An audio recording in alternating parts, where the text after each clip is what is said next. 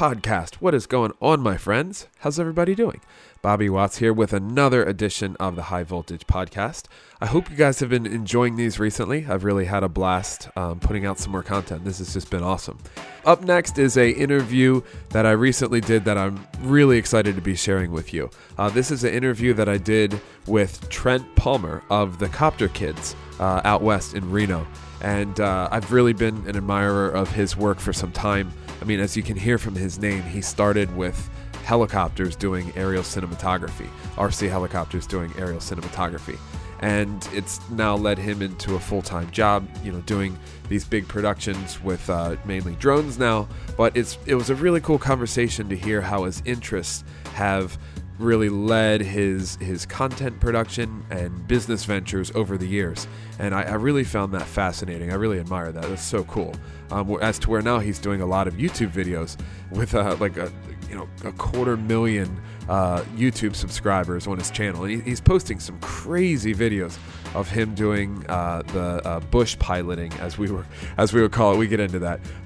Just doing some crazy videos, just gorgeous flying, just absolutely stunning. So I hope you guys enjoy it. And real quick, if you are listening to this on the podcast, then I would suggest, if you want to see this in video form, we do this on my YouTube channel as well. Just take a look for Bobby Watts on YouTube. And a lot of these interviews, we have them with video on my YouTube page, so you can watch it there or listen to it right here. So without any further ado, Trent Palmer of the Copter Kids. This is High Voltage with Bobby Watts.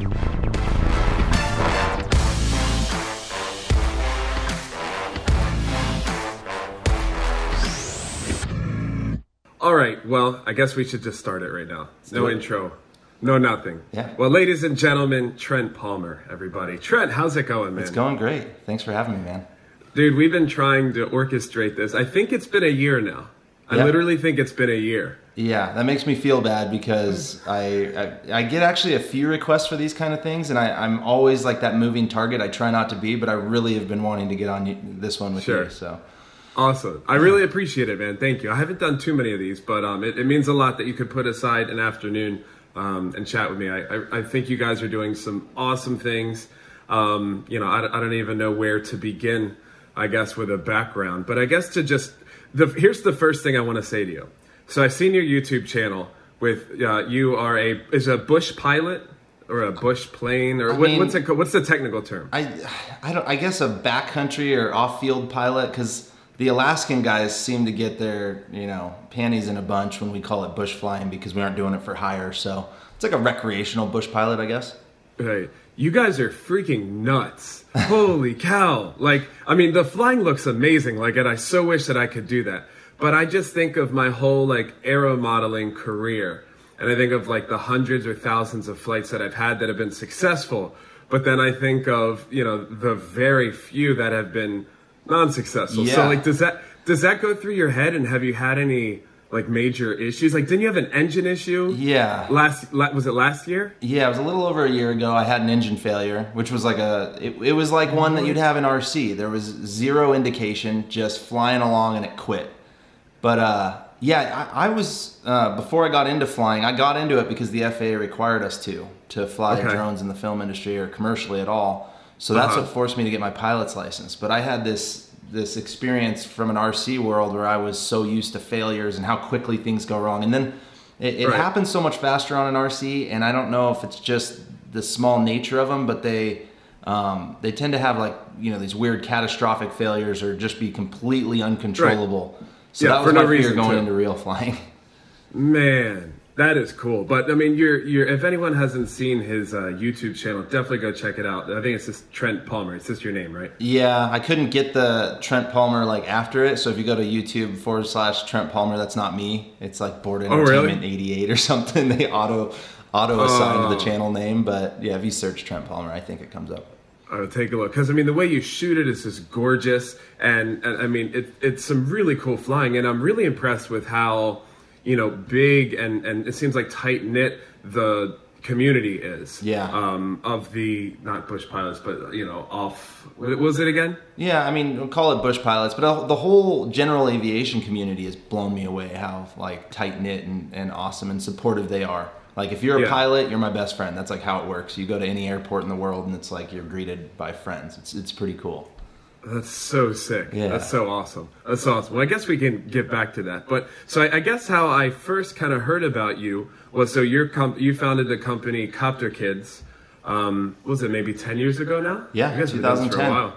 Yep. Wow. Yeah. Because I kind of first got wind of you guys. I think you were one of the first, if not the first, to fly like a cinema camera on a RC helicopter. Yeah, we were that- probably sorry? one of the first. We weren't the first because there's that company Flying Cam that was doing it with like an old Oh, yeah. RE235 or whatever for years. They had a really Right. bad track record as far as being reliable, but Sure. they were working with technology that was still in its infancy. So Yeah, absolutely. So when you founded Copter Kids, I mean, I know you guys were one of the first in the game, but man, you guys were doing some seriously high-end projects kind of right off the get-go, weren't you? Yeah. It seems like you guys leaped into it and for a while were, kind of building your own stuff and I don't know if it was your own gimbals, but definitely your own helicopter and stuff. So like, take me back to that. Like how'd you guys wind up in that? Because I think you came from the RC hobby, right? Yeah. The RC hobby side of it? yeah, so I was a guy that I grew up flying RC. I guess like early high school is when I started flying fixed wing RC. And I grew up in a small mountain town that a lot of my friends were going to be pro skiers. They were all the ones winning the Junior Olympics and stuff. So I was like, I should start filming this. And I liked making videos. So that's what got me into the film and video side. I started my own production company in high school.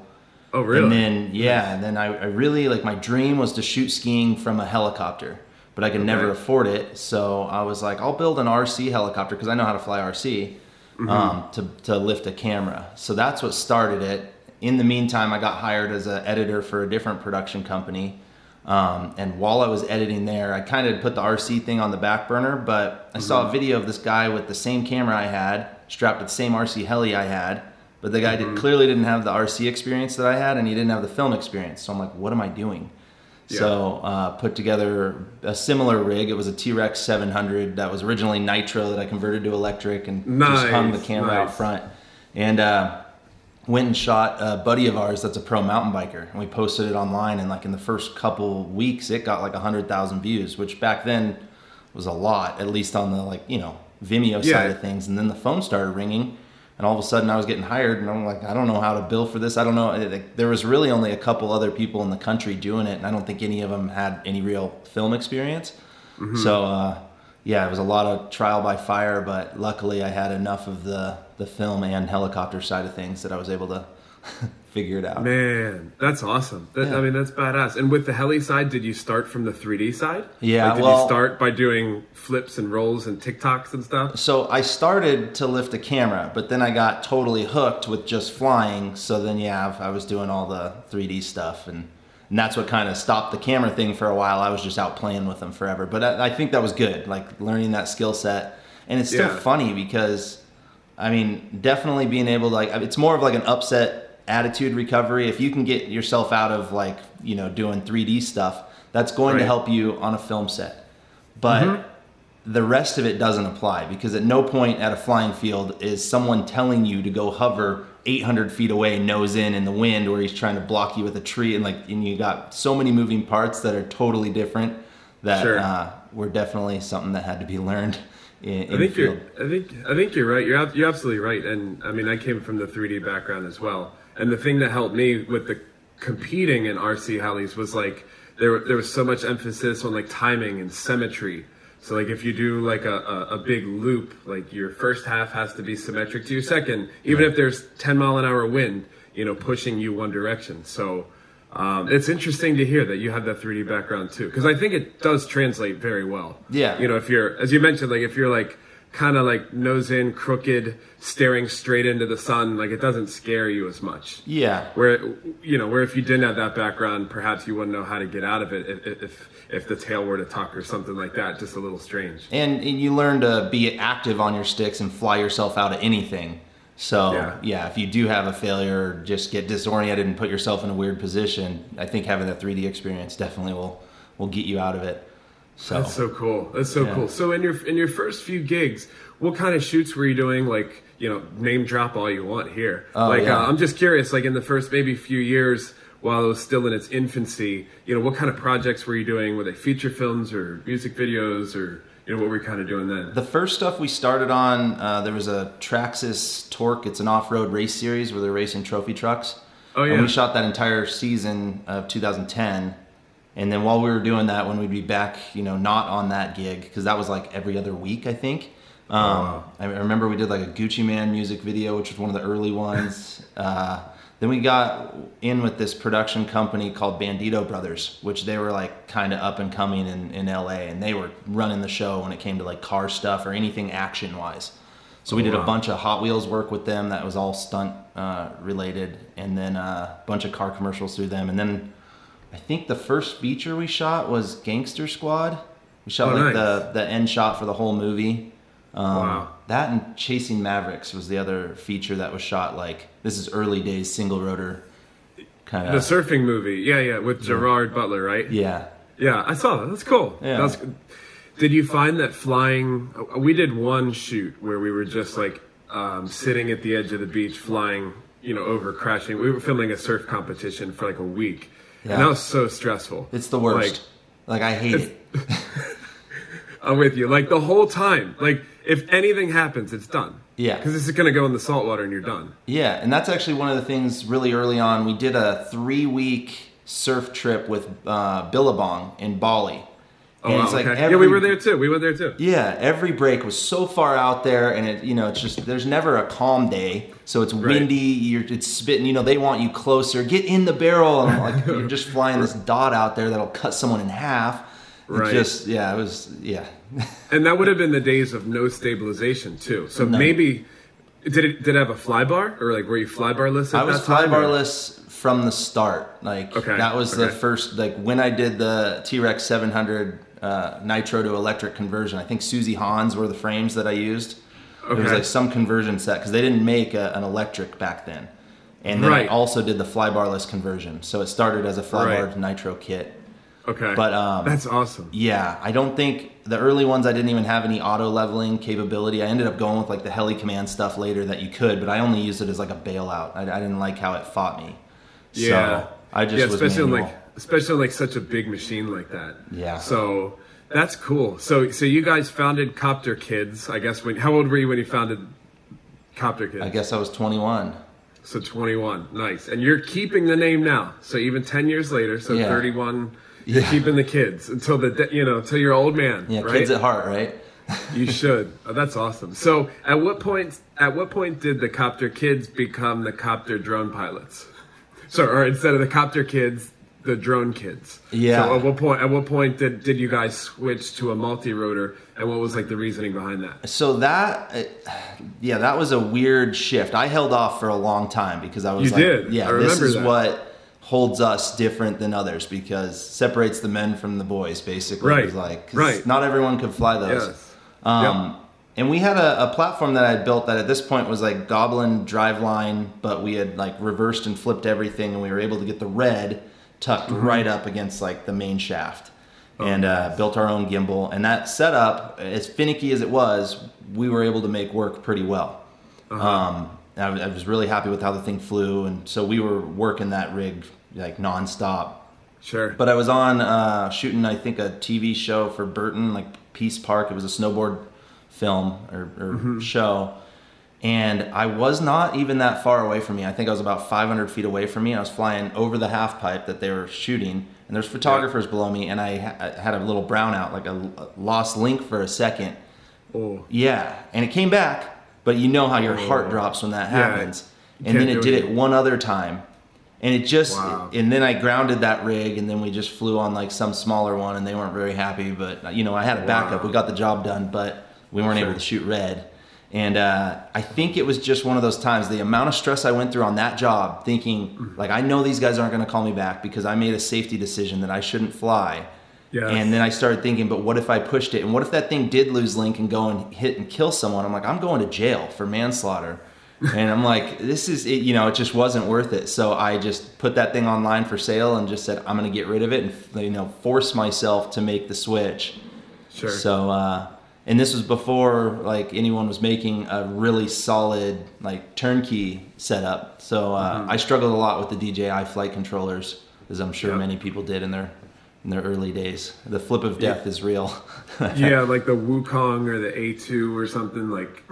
Yeah, some of those are pretty rough. But I think that's an interesting point that you bring up about like grounding it at the shoot, because I think that that's perhaps where some things go wrong, to where like you knew something was up. And I had a similar experience when a feature film too, to where like a director wanted us to basically fly over people.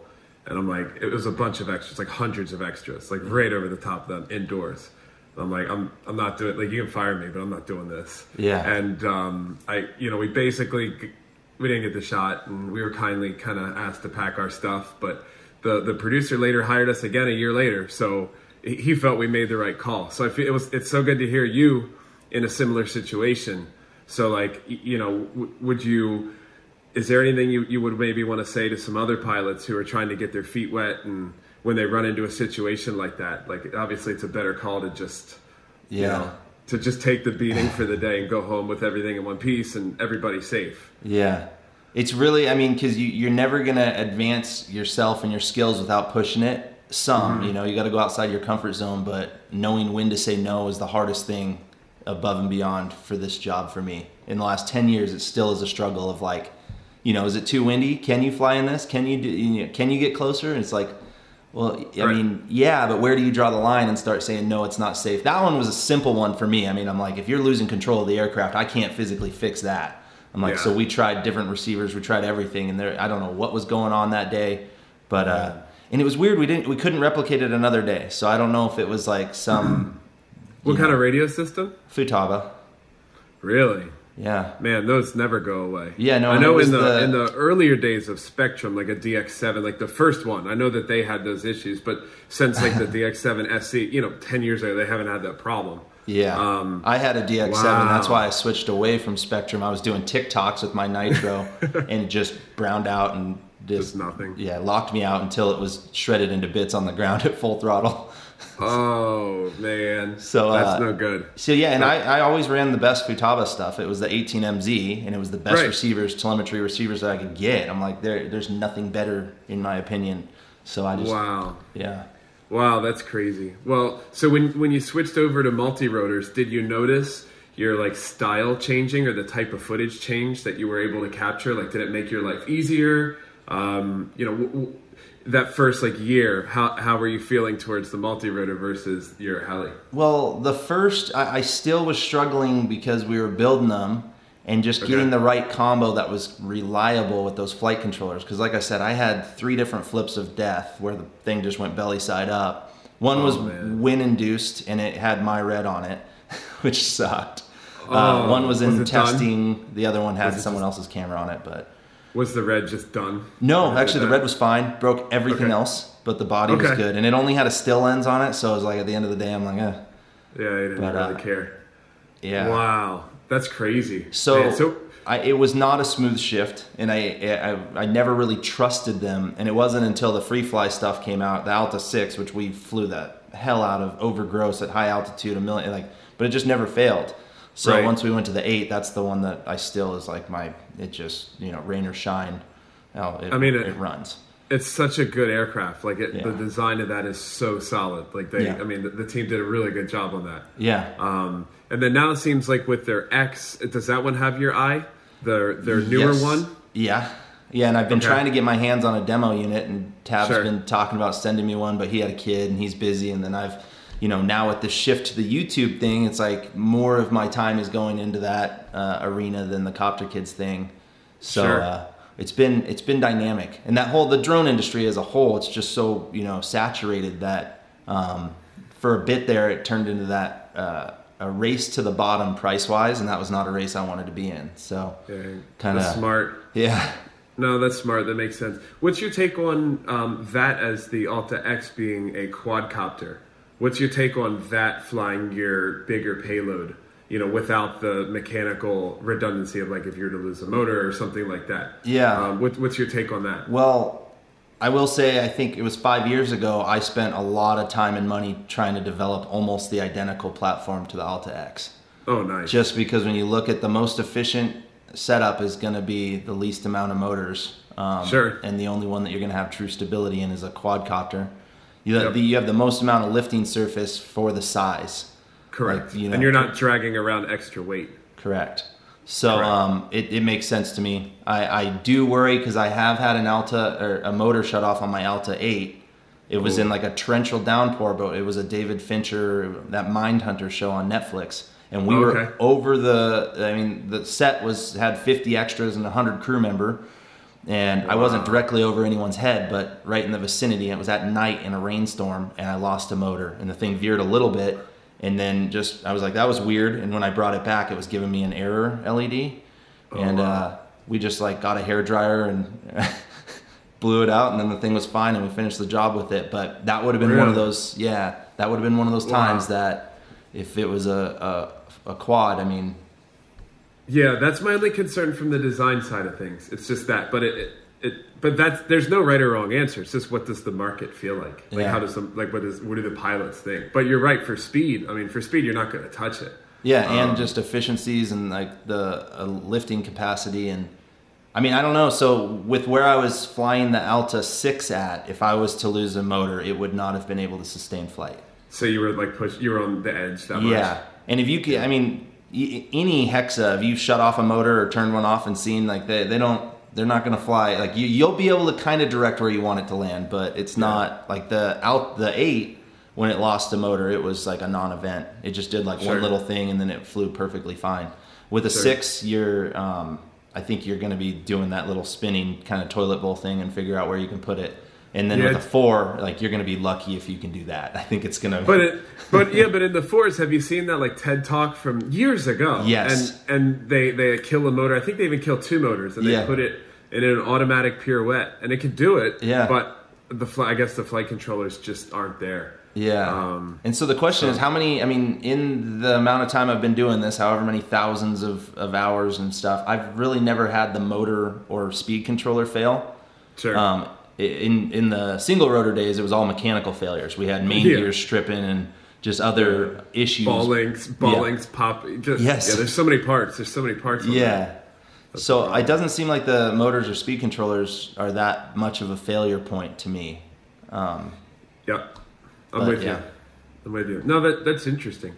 And so the other thing that's really caught my eye from the cinema side, so like I don't do as much flying anymore. I'm just building aircraft that the other guys fly on sets. Yeah. But what's really catching my eye is the cinema FPV side. Oh, yeah. And I know you were playing with FPV for a while. So what's your take on kind of where perhaps some of the creative direction is going, to where instead of hiring you with a Red, with an Alta or something, do they now want a smaller like DSLR but able to go 60 miles an hour on an FPV setup? So like, have you seen any of that? And like, what's your take on that? Where the market might be going?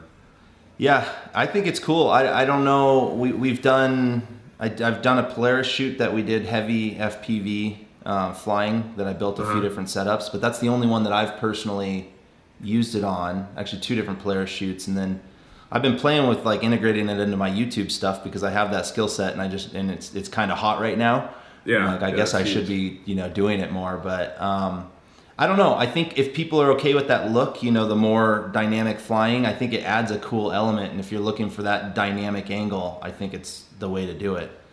Yeah, absolutely. As far as building bigger ones, though, it's like you could build them with a DSLR, and I've seen people even building them with like a Red on it. But I think it loses some of that snappy feel to it. So it's kind of like you got to pick your poison and say, if we're going to go for this look, it needs to be, to me, I would just do the GoPro with Real Steady, and that's when you're getting into like that really, really cool, like how do they do that kind of look.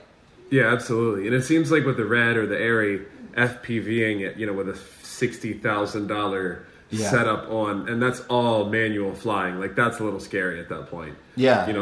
At least with the big cinema setups, it has self-stabilization and 2-man operation. But with this, I mean, you don't have much room for error. Yeah. But I guess for the big enough features, they don't care. So.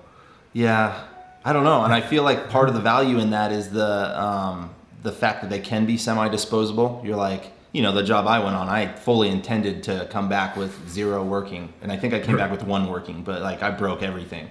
But that was the thing. Closer, faster, closer, Right. Hit right. it. All the time. Yeah. Yeah. We need So- you to hit that, Trent. Actually, if you could just hit that would be great. Okay. Yeah. And I'll do it with the Oh. GoPro.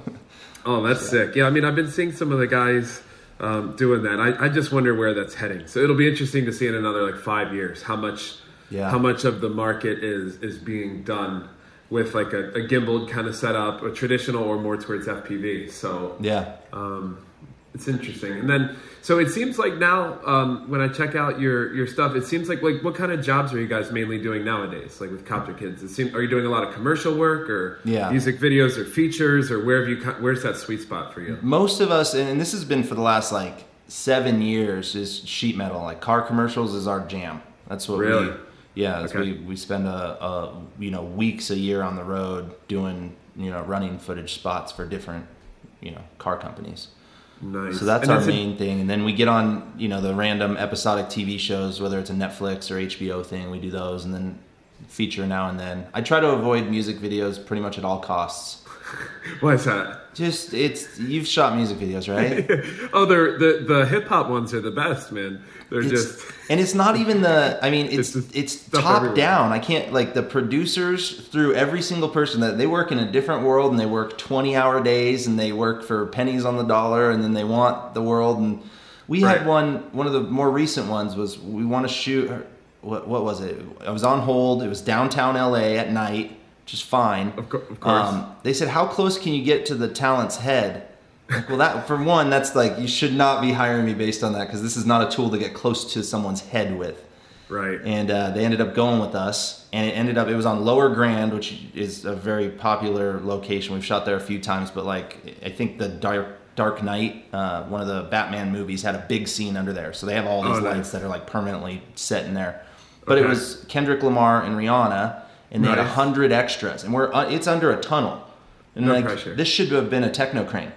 But at this point, they have us there. They don't have a techno, so it's like, the scene was that these people, there was like lava.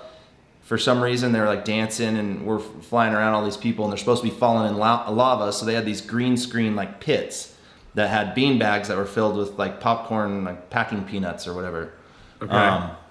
And somehow they weren't tied together that well. So I'm flying over them, and all of a sudden the popcorn's blowing everywhere. Like Rihanna's hair is it just was a mess. I'm like, you guys aren't going to use this. And they actually did. It turned out pretty good, but it was one of those that it was like, this is such a crap show. Like, we should not be doing this. No way. I'm with you, man. We've had similar experiences on music videos. It's just wild. Like, that's all I can say. They're just wild. But I feel like the commercial is like the perfect, it's usually like maybe like a 3-day shoot or something, and then you're kind of back to your family.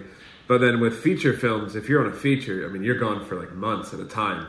I mean, that's like having like a 9 to 5, I felt like, almost. Like, you see the same people every day, you're punching the clock in and out. Like, did you feel the same way on features? Well, so we've been, the drone side's so specialty, and with ours, like, we've always just been brought in for the shot that they needed us on. So we did that Chips movie not long ago with Warner Brothers, and that, I think they brought us in 3 different days, and it was just for specific shots. That's the best, though. That's the best. You get in, you get the catering, you get the craft service, and that makes sense, though. And those are the best too. Like, even the that Gangster Squad, that was the first feature we ever shot. Again, Warner Brothers, and they just had one shot. So I think we did it a couple different times, but we flew 2 batteries. So it was like, that's it. Yeah, and because they were shooting a swing, I think they shot like evening into night, and so ours was the first shot up. We showed up at like 4:30. We were wrapped by 5. It was like the weirdest, like, all right, well, thanks. Yeah. That's a wrap on drone. Oh, I guess we did good. Yeah. I guess we did all right. So that's cool, man. That's cool. Yeah.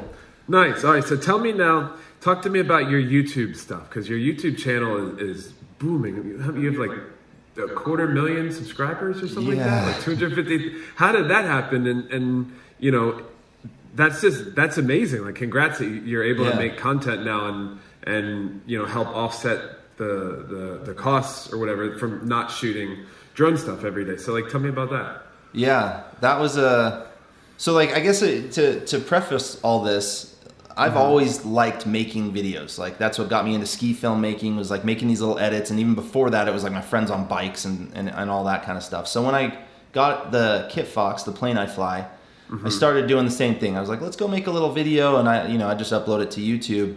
And it was kind of funny when you're like, whoa, I got 1,000 views, like 1,000 people watched me do that. Right. And then I've never been someone that watched YouTube, so I didn't really understand it. But one day, this I don't know if you know who Tucker Gott is. He flies paramotors.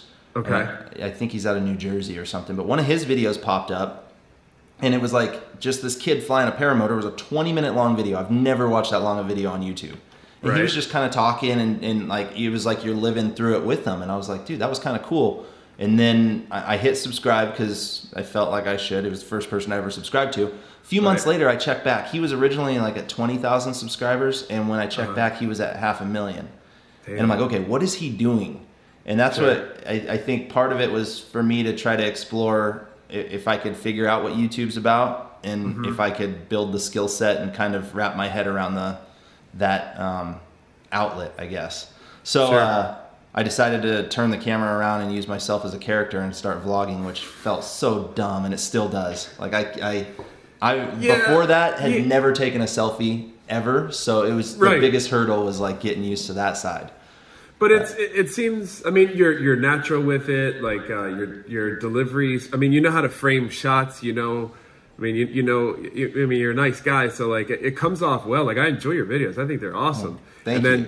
Then just the fact that you have that cinema background to then be able to, you know, beautifully capture. I mean, you guys are in some gorgeous. You're in like you're in the Reno area. Yep. Is that where you are? Yep. So like, I mean, you guys have some like gorgeous scenery where you are. So like, I think that really helps too. Like that you can help someone like feel like they're there almost. Yeah. And so I think that was part of it too. When I saw that Tucker was doing it, I'm like, well, I think he has this appeal of doing something that's kind of cool. I remember thinking to myself, I also have all the tools. I have cameras and I have the skill set. I know how to edit. I'm like, why? And I have enough time off in between Copter Kids stuff. I'm like, why don't I just try it? Yeah. So I think that's what led me into it, thinking like, no, I mean, making the video is the easy part for me. The hard part was getting comfortable on camera and figuring out like just the YouTube platform. Like, what do people want to see? How do you make something work? How do you even get people's eyes on it? Like, that's a whole different beast aside from just making the video. So yeah, absolutely. And it's so cool now that like I think YouTube is one of the only platforms, maybe Twitch, but to where you're basically paid to post good content. Yeah. Because, you know, if you post on Facebook or Twitter or, you know, Vimeo, they're not paying you for content. Yeah. But in YouTube, if you go and you make creative content, original content, and put it out there, then, you know, you can make a decent living by, you know, some of these guys out there having millions of subscribers. Oh, yeah. I mean, they're multi-millionaires. Oh, yeah. Just from YouTube, ads. Like, only from ads. That's just one part of their business. And that's the smallest part. Like, the ads don't pay well. It's the brand deals and the merch and all that stuff that people... Yeah, absolutely. So, like, is that your goal? Like, are you trying to... Like, are you enjoying it to the point where maybe you want to do this more and less Copter Kids stuff? Or, yeah, you know, I think currently I'm at that tipping point that, like, I haven't bought the Alta X because I'm just like, is that the direction I want to go? I've got a fully functioning great kit right now. Like, do I really need to go that route and invest X amount more? So I'm kind of saying, like, I'm not leaving Copter Kids, but I'm definitely investing more time and energy into the YouTube thing right now, just because it gives you so much freedom. Like, from a filmmaking standpoint, you know, I've always thought of myself as a filmmaker, and when I first started Copter Kids, I wanted to be the camera operator, but I didn't know anyone that knew how to fly an RC heli better than me. So you got stuck with being the pilot. Yep. And then so now as a filmmaker, sure, I work on huge productions, big shows, things I'd be very proud of, but at the end of the day, I have zero creative control. I'm just the guy that puts the drone where you tell me in the sky. Right, so, you're a hired gun. Yep. Yep. So the YouTube thing has allowed me to be back to a filmmaker that I can tell my stories. They might not be that good of stories or that good of productions, but they're mine. And you can really tell any story you want, however you want, whenever you want, and still make money doing it. So it's kind of like the filmmaking cheat code. Because there's no director out there that has no one looking over their back telling them, you know, they always have someone telling them how they have to do something. So YouTube's the only way that I know that you can literally have no one telling you what to do and still make money as a filmmaker. Yeah, absolutely. And as the drone pilot, I felt the same. Like, I'm a creative myself, and whether I need to like create a product or design something or a video or whatever it might be, like, I felt it was so crippling to be on a movie set and like all this creativity is going on, but at the end of the day, the only person, you know, using his creativity muscle that day is the director. Yeah. And you're just exactly what you said. You're moving it from point A to point B, and you're just an operator at that point. And to me, that was like debilitating. I kind of eased off the filming side because of that, because I was like, God, this is just like, it's killing me inside. It really was. Yeah. And I don't know about you. I'm fully line of sight. I just look at the aircraft. I don't even have a monitor. I stand next to my operator so I can glance at his. But for the most part, especially on really technical stuff, I don't even know what we're shooting. I mean, I know what we're shooting, but I don't see the frame. And then it goes the only time I did is if I have to line up something perfectly. Like if you're like straight over the car, that's the worst shot in the world. Dude, yeah, like stay straight tracking over him. Oh, it's impossible. And then the gimbal operator's twisting as the road is turning, and you can. That's impossible. That is impossible. Maybe one day we can develop a drone that like does exactly that autonomously. That'd be kind of nice. That's an idea. Yeah. But anyway, that's impossible. So I think you're right, though, with YouTube. The only caveat I would see to that, and what I've heard of other YouTubers discussing, is like they become like a victim of their own success, to where they start releasing these types of videos, and those are what are doing well and getting the view count and what are paying well. But then maybe they try something a little different, and maybe something that catches their eye at that moment, and it doesn't do as well. So then they become a victim of what they've previously put. You know what I mean? Yeah. Do you it seems like you get to explore a lot of your interests on your channel, between, like, you have a great video, like the difference between like a toy drone and a cinema drone, or like the drone stuff with your bush pilot stuff. So you know, do you worry about that, or do you think that you're in control that much, and like, despite what the audience may say at the time, like, you're just going to make content that you want to create? Yeah, that's the hardest thing, because there's always like the comparison between the Alta and the Mavic. Like, that was just a side thing for fun. We were testing a new firmware on the Movi, and I'm like, well, let's bring the Mavic, and it was like a kind of a joke to compare those two, because they're not. I mean, it's not really a fair comparison. Right. And that video, I think, is at almost 1 million views. I didn't expect that many people, and I just got torn apart in it from people saying, like, dude, you can't compare those. This guy's a joke. Like, but it was pretty eye-opening that it's another one of those, like, that works on YouTube. That was not a video that I thought was going to do well. It was just fun. It was something to, you know, throw content out. So, you know, I had kind of keep that ball rolling, because the YouTube algorithm really does, like, punish you if you're not somewhat consistent. So I think that's what a lot of YouTubers, you feel the pressure to continue posting regularly. You also have videos that you'll see the performance was way better than other ones, and it might not be your favorite topic, but if it's performing well, I mean, at the end of the day, if you're trying to make money off of it, you gotta see some sort of performance. But I've been really lucky lately that it seems like most things that I throw out there do pretty well. And I definitely know that there's just random ones that you can't, you know, plan. I did a video of my friend's plane Draco. It was like a big turboprop bush plane. And that was one that was just a walk around video. It was the simplest thing I had, you know, and Mike and I weren't even gonna do it. And that one's like well north of 4 million views, and it's still every month is one of my highest viewed videos. And it's just like, I didn't, you know, how was I supposed to know a walk around video was better than me going out and landing on mountaintops? So. Yeah, absolutely. Like the video you just shoot with your phone, like, becomes viral, and then the one you spend like all day, you know, like all week shooting and prepping and editing. Yeah, it's like, that's okay. Yeah, it's almost like there's an inverse relationship there. Like, the less you put in, the more you get out. And that's where, and also something that I've been battling with, like, I've never put out a video that from a technical standpoint and like finished product I've been proud of. So I can do way more when it comes to like color correcting and finessing and making things look good. Because I was an online editor for 2 years professionally. We would spend a month in post on a 30-second spot. So you can't take that kind of time for a YouTube video. But I also think when people go on YouTube, they want just kind of more of a raw, you know, that distance between the creator and the viewer is so tight-knit that if it becomes too polished, it feels like you're watching a TV show, and I don't think people like it. So, I'm with you. Sorry about that. No worries. It's your subscribers. They wanna ask you a question.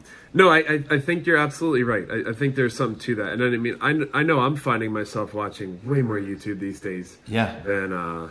Than anything else. Oh, we just got a bit of an echo. Oh, let me turn that down. On your side. Oh, there. There we go. Okay. Technical problem. We're very professional in this show, by the way. Yeah. So I mean, I find myself watching so much more YouTube these days than like any TV, hardly at all. Yeah. So I'm the same way. I feel. Yeah, and I feel like it's like the long tail's getting longer to where somebody's interested in like off-road flying and drones and for me like the design stuff, like they could find our channels versus having to watch a car show on Discovery where they like the engineering and building and stuff, but they don't really care about cars. But now it's like YouTube's allowed like the long tail to just get even longer, and like kind of everybody's an influencer, like everybody has a channel. Yeah. So. But no, that's really interesting, and I did want to ask you about one of your latest videos you brought out too, was showing your house that you guys built, that you and your wife just built. Yeah. And so, give me the rundown on that. You bought a huge amount of land, right? Yeah. Like 70 acres or something. Yeah, 76. Holy And so cow. this is a part of town I've been wanting to live in for a long time because the director I used to edit for, he's my neighbor. But cool.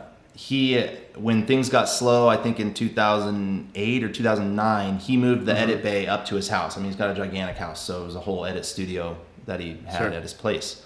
So I would come up here all the time and loved it. It was just like I didn't want to go back into town. So I tried to buy a house out here in 2012. It's actually our neighboring property.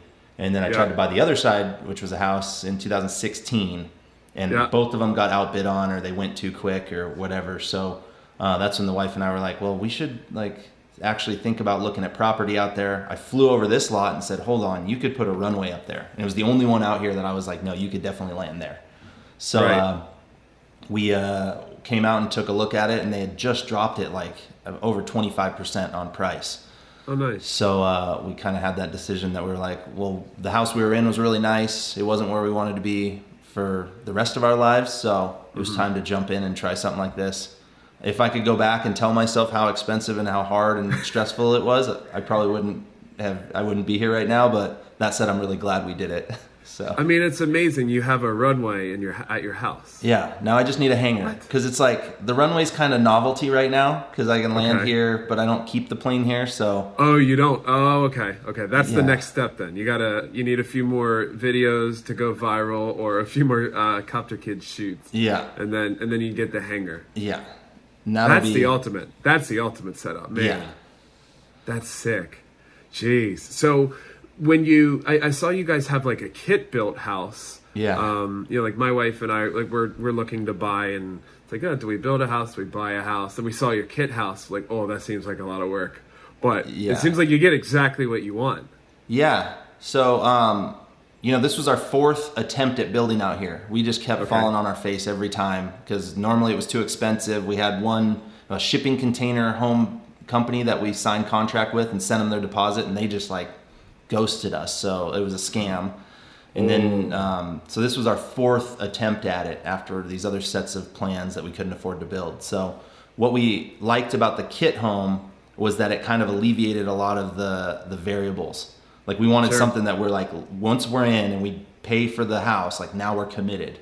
So the trial by fire thing, plus cause they've built a few of these, we figured it would be easier and we'd have the assistance of the company as far as, all the stupid questions. Cause we did own or build, no contractor, and I've never done construction before. So you figured it out. Yeah. You figured it out. It looks, the view's gorgeous, and man, I look forward to seeing some more videos kind of, located out of there. I think that like any angle you shoot is just gorgeous. So definitely helps with the content. Yeah. So that's awesome, man. Well, I don't want to take up too much of your time, but on the show we have a decent amount of guys listening who are maybe starting their own business or like a drone kind of side business or something. So what would your advice be to potential guys doing a drone business or wanting to get into the YouTube stuff? Like, what would your advice be to anybody starting out or maybe going through the process right now? That was a very broad stroke question, but very broad stroke. For the drone side of things, I would not overinvest in gear. I think we all try to go down that rabbit hole of like, I need this equipment to be able to do good work. And that's not the case anymore. You can definitely, absolutely start with some, smaller platform that shoots good stuff and build your skill set. And then as you have work that demands it, that's when you upgrade. Like, Yep. you don't just go and buy your way into this super, if you go spend $100,000 on gear, that's not going to necessarily make you that hireable. It's better to work your way into it. Sure. And the skill set is what you're selling. You're not selling equipment. So being a good operator at the end of the day, So lots of practice knowing how to fly. Yeah, it's the artist, not the paintbrush. So Yes. Oh, I like that. Yeah. I like that. All right. And then let's say, how about people starting with more content side of stuff, so like video production, YouTube kind of thing? Yeah. Similar, just being good at your craft? Yeah, I mean, I think you have to genuinely enjoy it, because if you aren't, you're doing it probably for the wrong reasons. Find something you're good at, and then you got to provide something of value to your viewers. I mean, entertainment is of huge value to people, so as long as it's entertaining, you're there. But if they can learn something or feel like they, gained a little bit of knowledge or something like that, I think that always helps. So you got to look at it and say, what am I providing? How am I, if someone's going to give me some of their time to watch a video, which is, time's important. It's the only thing you can ever get back. So Right. It's a big commitment to ask that of people. So you got to say, what am I providing for them that'll make it worth it? So I like that. That's a good answer. That's a great answer. I like that. I like that. So what's in store for you for the rest of the year? You guys have anything lined up big? Nothing big. I've just got a whole bunch of little things. I'm going to keep right now, just this last month or so, the YouTube, you kind of go through these like peaks and valleys, and it's always a gradual climb, but you hit these moments. And with that house build, it was a good month of growth for the channel. And it seems like the algorithm's working for me right now. And you fall on and off of that thing. So right now is like the just grind, like post content, get things out. Sure. So Sure. that, and then a few Copter Kids jobs I have in the pipeline. So. Oh, that's sick, man. Well, keep doing what you're doing. It's awesome. Yeah. Here in the East Coast, I'm very jealous of the scenery and you got to everything. come visit. Man, I really have to. I would Yeah. love to do that. Yeah. I would love to do that. That seems really good. I've been out to out west a decent amount of time, like Utah and Nevada and everything. I just love it out there. So next time I come back, I'll have to come out. That'd be so cool. Yeah, definitely.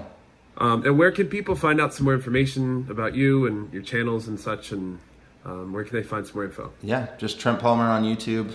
I'm Trenton Palmer on Instagram. And Trenton? Trenton, yeah. Trent Palmer was taken. So full name. And then just Copter Kids LLC is my company and the website for that. So awesome. Well, Trent, it's been a pleasure talking to you, my friend. I'm really glad we were able to do this.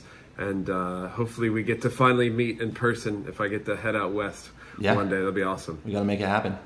Absolutely. Thanks for Trent having Palmer, me. everybody. Thanks for coming on, man. Appreciate it. Hey, thanks. All right, have a good one. All right.